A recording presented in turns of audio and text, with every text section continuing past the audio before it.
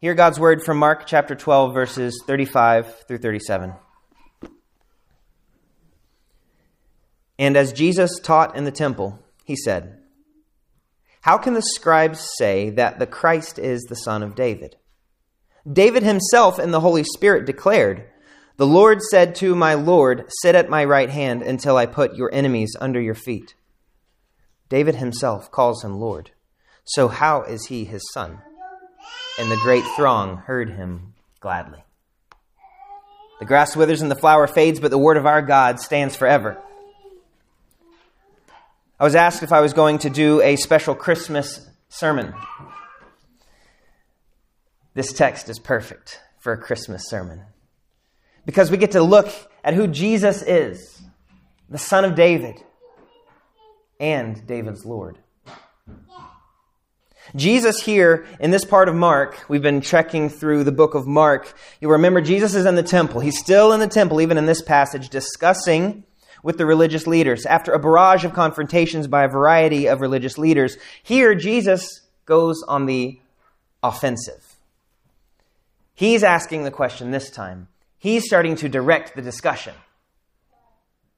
It's not that he has been out of control. We've seen he is a master in responding to these religious leaders and their scheming questions. But this time, he directs the conversation. And where does he direct the conversation but to himself? Now, we know what it's like when somebody walks into the room and always makes the conversation all about them. Jesus is the only one who can do that properly and lovingly. And he does that here. He turns the attention to himself. He's asking them, who is this Messiah, the Son of David? If he did not tell them who he was, it would not be for their good. It is only for their good that he talks about himself.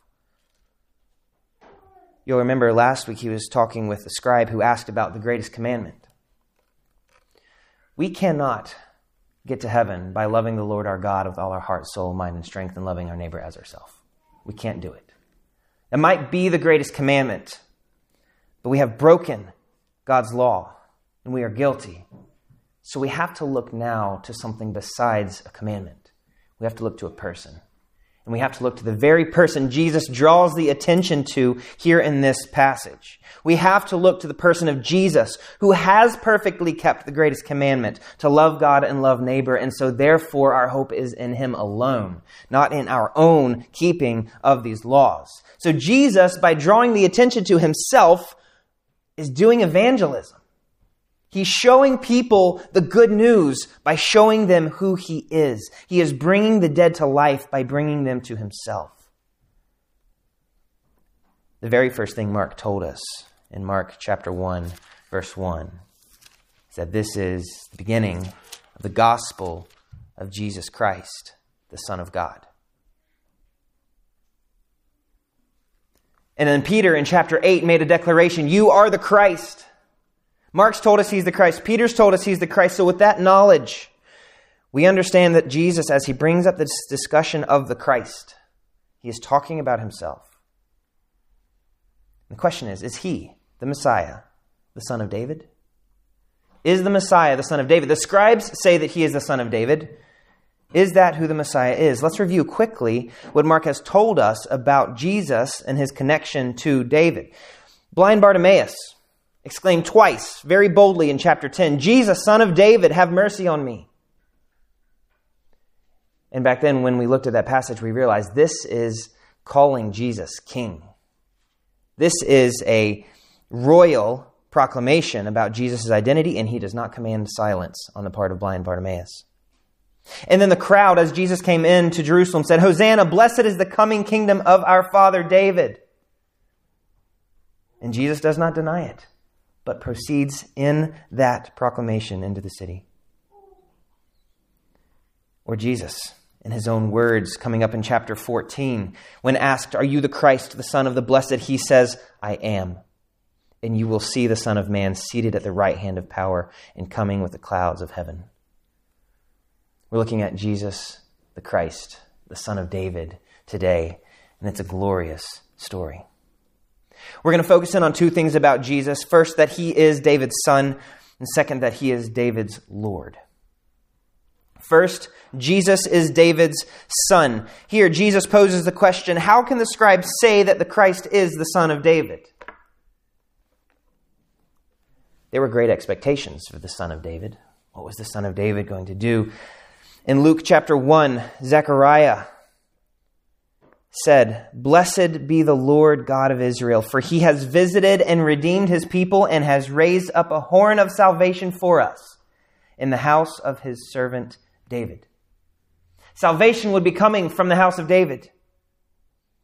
And in Isaiah 11, verse 1, there's a direct connection between the shoot from the stump of Jesse, that is, of the line of David, there will be the one who rules with justice. This messianic figure, this Christ figure. He will be the shoot from the stump of Jesse. So the son of David there are great expectations wrapped up in who he will be. Some look at Jesus' question and say, oh, well, Jesus is saying that the Christ is not the son of David. It's a rhetorical question asking, well, the scribes say he's the son of David. Can they say that? That's not what Jesus is saying here. Instead, what he's saying is, yes, he is the son of David, but he is not just the son of David. And it is important for us to see that he is the son of David. What would a son of David need to be? Well, first of all, he'd need to be human because David was human. So somebody from the line of David is going to be human.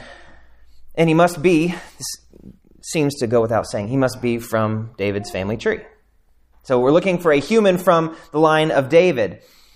There was a heresy called Docetism that says that Jesus, in all his greatness and knowledge and power and authority, only appeared to be human. He seemed to be human, but was actually, in some sense, maybe a phantom or a hologram. He was a spirit. But we know that he was both truly God and truly man. So far in the book of Mark, the problem has not been that everybody is exalting him as some God who is not human. In fact, it's the opposite. They see him just as a human, and they don't see that he is divine. Mark tells his readers from the beginning that Jesus is the Christ, the Son of God, but the characters in the story, they still don't seem to get it. And here Jesus stood before them in flesh and blood. It's important that Jesus stand before them in flesh and blood. John, in his first letter, chapter 1, starts with this famous passage. He says, "That which was from the beginning, which we have heard, which we have seen with our eyes, which we have looked upon and have touched with our hands concerning the word of life." He walks through the physical interactions with this Jesus to show that he is truly human.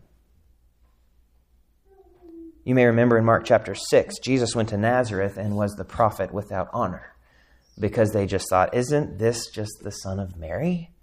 He's just another guy. But we know that this Jesus is indeed human. Maybe this Christ, this Messiah, the Son of God, is indeed of the flesh and blood of King David. So let's look at Jesus' family connection to King David. He descended from normal humans in the line of David. Matthew traces the bloodline of Jesus' ancestors, rooting him in human history, specifically the lineage of David. That's how the New Testament opens. This genealogy of Jesus, the son of David, the son of Abraham. And this time of year, we hear the Christmas story read from the book of Luke, and it's a beautiful story. I don't know if we've noticed, though, how many times David is mentioned in Luke 1 and 2. I'm going to point out a few examples here. When the angel was talking to Mary, the angel said, "And behold, you will conceive in your womb and bear a son, and you shall call his name Jesus.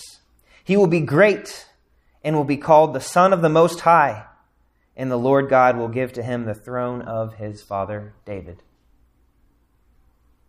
And then as Mary and Joseph go to Bethlehem, they go to the city of David because that is their lineage. It says here in Luke chapter 2, "And all went to be registered, each to his own town. And Joseph also went up from Galilee, from the town of Nazareth, to Judea, to the city of David, which is called Bethlehem, because he was of the house and lineage of David, to be registered with Mary, his betrothed, who was with child. And while they were there, the time came for her to give birth, and she gave birth to her firstborn son, and wrapped him in swaddling cloths and laid him in a manger, because there was no place for them in the inn. And then when the angels appeared to the shepherds, hark, the herald angels sing. They said this, "Fear not, for behold, I bring you good news of great joy that will be for all the people. For unto you is born this day in the city of David a Savior, who is Christ the Lord. And this will be a sign for you. You will find a baby wrapped in swaddling cloths and lying in a manger." In this story, where we hear that Jesus is the Messiah, the Son of David, we can't help but be struck by the ordinariness of his arrival. Showing up in Bethlehem, no room in the inn, a real, fully human baby that cried. And I know that babies cry. Felt the pain of a sharp object. His family wasn't anything special. They didn't have reservations in Bethlehem or any special connections to get them a room. So there in that manger, the Savior, the Son of David, was laid, as every other baby is laid to sleep in a crib. He is truly human, like one of us. And it's really important that Jesus be a human. And that's why we celebrate Christmas, because he identifies with us. He can save us because he can be our representative. He is that Word that became flesh and dwelled among us, as John tells us. And Hebrews says, therefore he had to be made like his brothers in every respect, so that he might make propitiation for the sins of his people. I'm grateful that Jesus came to be like us. And it's not something that is easy to comprehend.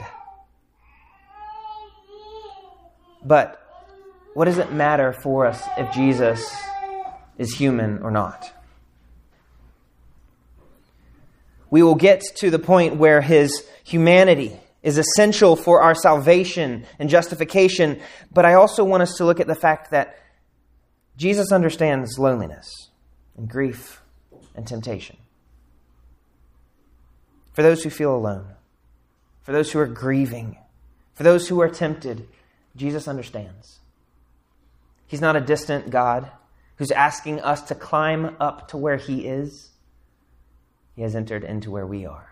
He has come down to our level to save people like us.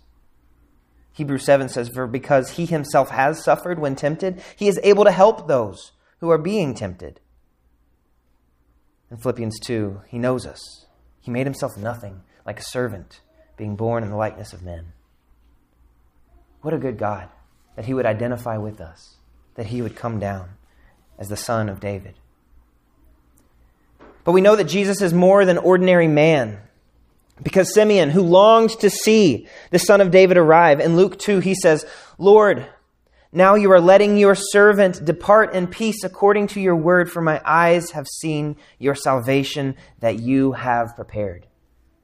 When Simeon saw Jesus, he knew that he was seeing the salvation that God himself has prepared, the salvation for Jews and Gentiles. This, we see, is more than just a man. Jesus is David's son, but now we move on to the second part. Jesus is David's Lord. Jesus brings up this quote from Psalm 110. Psalm 110 is the most quoted passage in the New Testament from the Old Testament. And Jesus says, the scribes are saying that the Messiah is the son of David. Jesus says, yes, but what about when David says this? And he quotes Psalm 110 when he says, the Lord said to my Lord, sit at my right hand until I put your enemies under your feet. The Son of Man is not just the son of David. What this says is, the Lord said to my Lord. This is Yahweh said to David's Lord, sit at my right hand until I put your enemies under your feet. This son of David, David himself speaks of as his own Lord.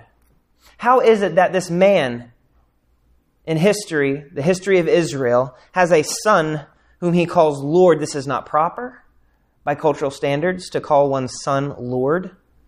This is not a light reference saying my son is of great honor. This is speaking of something supernatural. Speaking of someone who existed as David said this.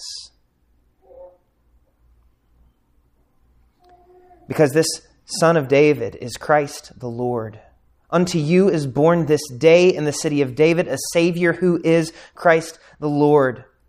He's not just David's son in his humanity, but he is also God's son. He is divine, Christ the Lord. Again, Mark said at the very beginning, the gospel of Jesus Christ, the Son of God. If Jesus' humanity means that he can stand in for us and be our substitution, that he understands us, that we will be resurrected with him, then his divinity means that he can actually bear the weight for our sin's punishment.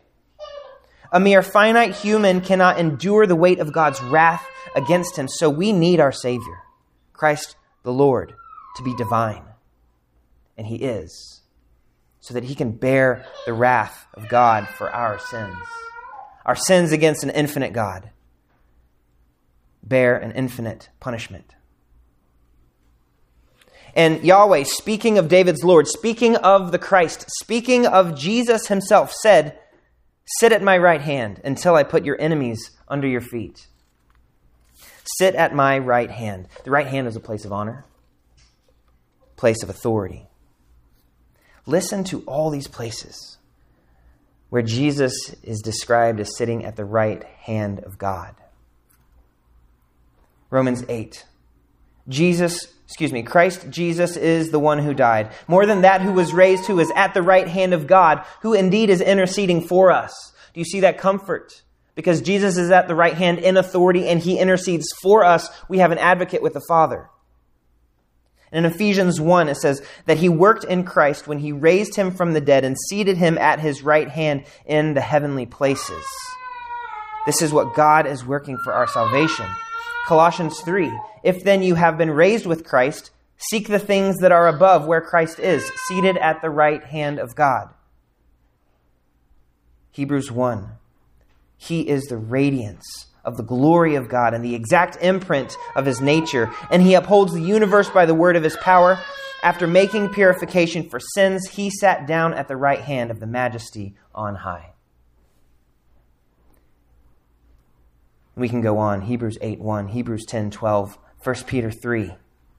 Jesus' place is at the right hand of the Father in heaven. And it shows that he, first of all, has divine authority. The foundation of God's throne are righteousness and justice. All authority on heaven and on earth has been given to Jesus. He has authority over the religious leaders, although they seemed to control the institution of the day. Acts 5 says, the God of our fathers raised Jesus, whom you killed by hanging him on a tree.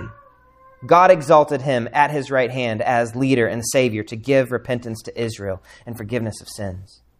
Jesus alone is the true head of the church. He is the one who is in charge of what we do here. He alone has the authority to forgive sins. He alone taught with authority, and everybody was awed because their teachers in the synagogue didn't have that kind of authority. There is no power or government or force or anything else that can overpower the authority of Jesus. And another thing that we see about the fact that Jesus is said to sit at God's right hand until I put your enemies under your feet, we also see that that means Jesus is pre-existent. He is eternal. He's been around a lot longer than the 30-some years that he had walked the earth at this point. Jesus, God's Son, the Lord of David, who also stands before the scribes in our text today and lives by the Spirit with his people today, with you and me, and continues to intercede for us at the right hand of the Father, this Son of God must be eternal. If David called him my Lord, then he existed at that time. If Jesus is the I am before Abraham was, then he existed before Abraham.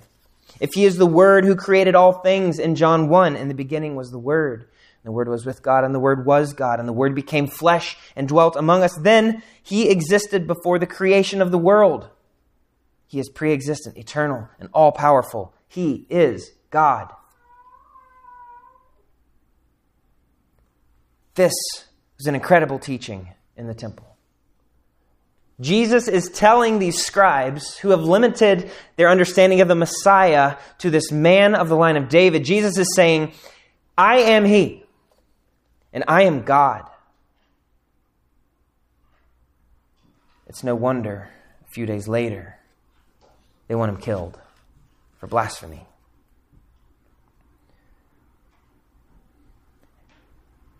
The difficult part for them is that all of Jesus' enemies will be put under His feet. The difficult part for anyone who sets themselves against the Lord is that Yahweh Himself says, sit at my right hand until I put your enemies under your feet. This is a sign of submission, a sign of subjection, a sign of victory on the part of the one who is sitting at God's right hand. Whose enemies will be subjected under their feet without exception? It's the Most High. It's God Himself who has that authority, who will have the earth as His footstool, as Acts 7 says. And if it is true of the Most High, and it is true of Jesus, then Jesus is equating Himself with the Most High God. With this co-rule, then, as He shares authority, the enemies of Jesus are the enemies of Yahweh, and they will be defeated. Think back to the past few conversations that Jesus has had with the chief priests and the scribes and the elders and the Pharisees and the Herodians. All those who have set themselves against Jesus, they have also set themselves against God. His enemies will be subjected to Him, and when He returns on that last day, He will come in complete victory. And there will be a complete reign, and there will be no more wickedness roaming. There will be no more temptation, no more sorrows. All of Jesus' enemies and all of God's enemies will be completely conquered. And every knee will bow and every tongue confess that Jesus Christ is Lord. This should strike fear into every person who does not have faith in Jesus Christ. Because that day is a hopeless day. Unless we have Jesus Christ. Unless we have His righteousness. Unless we have His perfect completion of the law. Unless we have His righteousness that He gave to us on the cross and in His resurrection. If we are not in Christ, we will have to stand on our own on that day. And we cannot stand before a holy God on our own. But if this Jesus is supposed to be this kind of conqueror and this victor, let's think back to Christmas Day. Think back to that baby in the manger, that son of David born in Bethlehem. Did he grow up into that victor who overthrew the powers of his day? What happened? He grew into a man who did the Heavenly Father's will. He grew into a man who gathered his people, the ones that his Father had chosen from before the world began. He taught them about Himself, and He was brutally killed publicly for sins that He did not commit. That doesn't sound like victory, does it? It doesn't sound like the enemies have been put under His feet. But He did offer forgiveness. The call is to believe in this man who is God. Because when He died, He also rose 3 days later. And when He rose, all of His enemies were subjected under His feet with all divine authority. And life was again for God's people. Jesus gave life to all who believe in Him. Think of that third verse of O come, Emmanuel. Listen to the victory that Jesus accomplished as the man who appeared to have lost by worldly standards. He won by all spiritual standards. It says this, O come, thou rod of Jesse, free thine own from Satan's tyranny. From depths of hell thy people save, and give them victory o'er the grave. We have victory over the grave. From the depths of hell we have been saved because Jesus, that man, God who became man, who dwelt among us, He died and He rose and He conquered His enemies. And His enemies are under His feet. They have no power over you and me. The powers of death and evil, Satan himself, holds no more authority over Jesus' redeemed ones. When He rose triumphant over death, He took the sting of death, which can no more touch His people. 1 Corinthians 15, famous passage on the resurrection, says this: "For as in Adam all die, so also in Christ shall all be made alive, but each in his own order. Christ the firstfruits, then at his coming those who belong to Christ. Then comes the end, when he delivers the kingdom to God the Father, after destroying every rule and every authority and power. For he must reign until he has put all his enemies under his feet. The last enemy to be destroyed is death." I look forward to that day when Jesus comes back and death itself is destroyed. Today, sin no longer binds us. We might and we will most likely die the physical death, but death has no more sting because we have spiritual life. We will rise victorious with this Jesus who rose on the third day because he became like us to be our representative and to bind us to him. He took our punishment. He gave us righteousness instead. So we, people of faith in the Son of David, the Lord of David, the Son of God, we face with unquenchable hope. We face not just Christmas, not just this season, not just this year, not just this life. We face all eternity with hope because our God, as human, redeemed our bodies, and as God, redeemed our souls.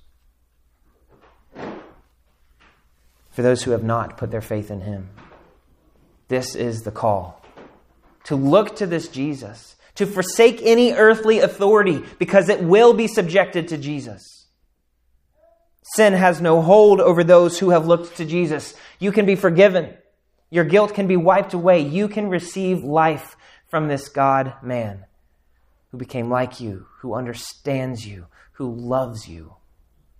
Look to him for faith, for life, for hope. And once our faith is in him, what's our job? But to wait patiently. Let's be patient people. Let's wait for that day when he returns and ushers in his reign completely, because then Jesus' enemies, who will also be our enemies on that day, they will be made completely and without exception subject to Christ the Lord. Until then, let us not forget that we have the man Jesus Christ who understands us, who gave himself for us. We have the authority of God himself as our protection against the world, against Satan, and against the evil within our hearts. And we have his Spirit with us as we journey toward the heavenly kingdom where the Son of David, Christ the Lord, the King, is at the right hand of the Father. That's our hope. Let's never forget it. Let's wait patiently. Let's pray.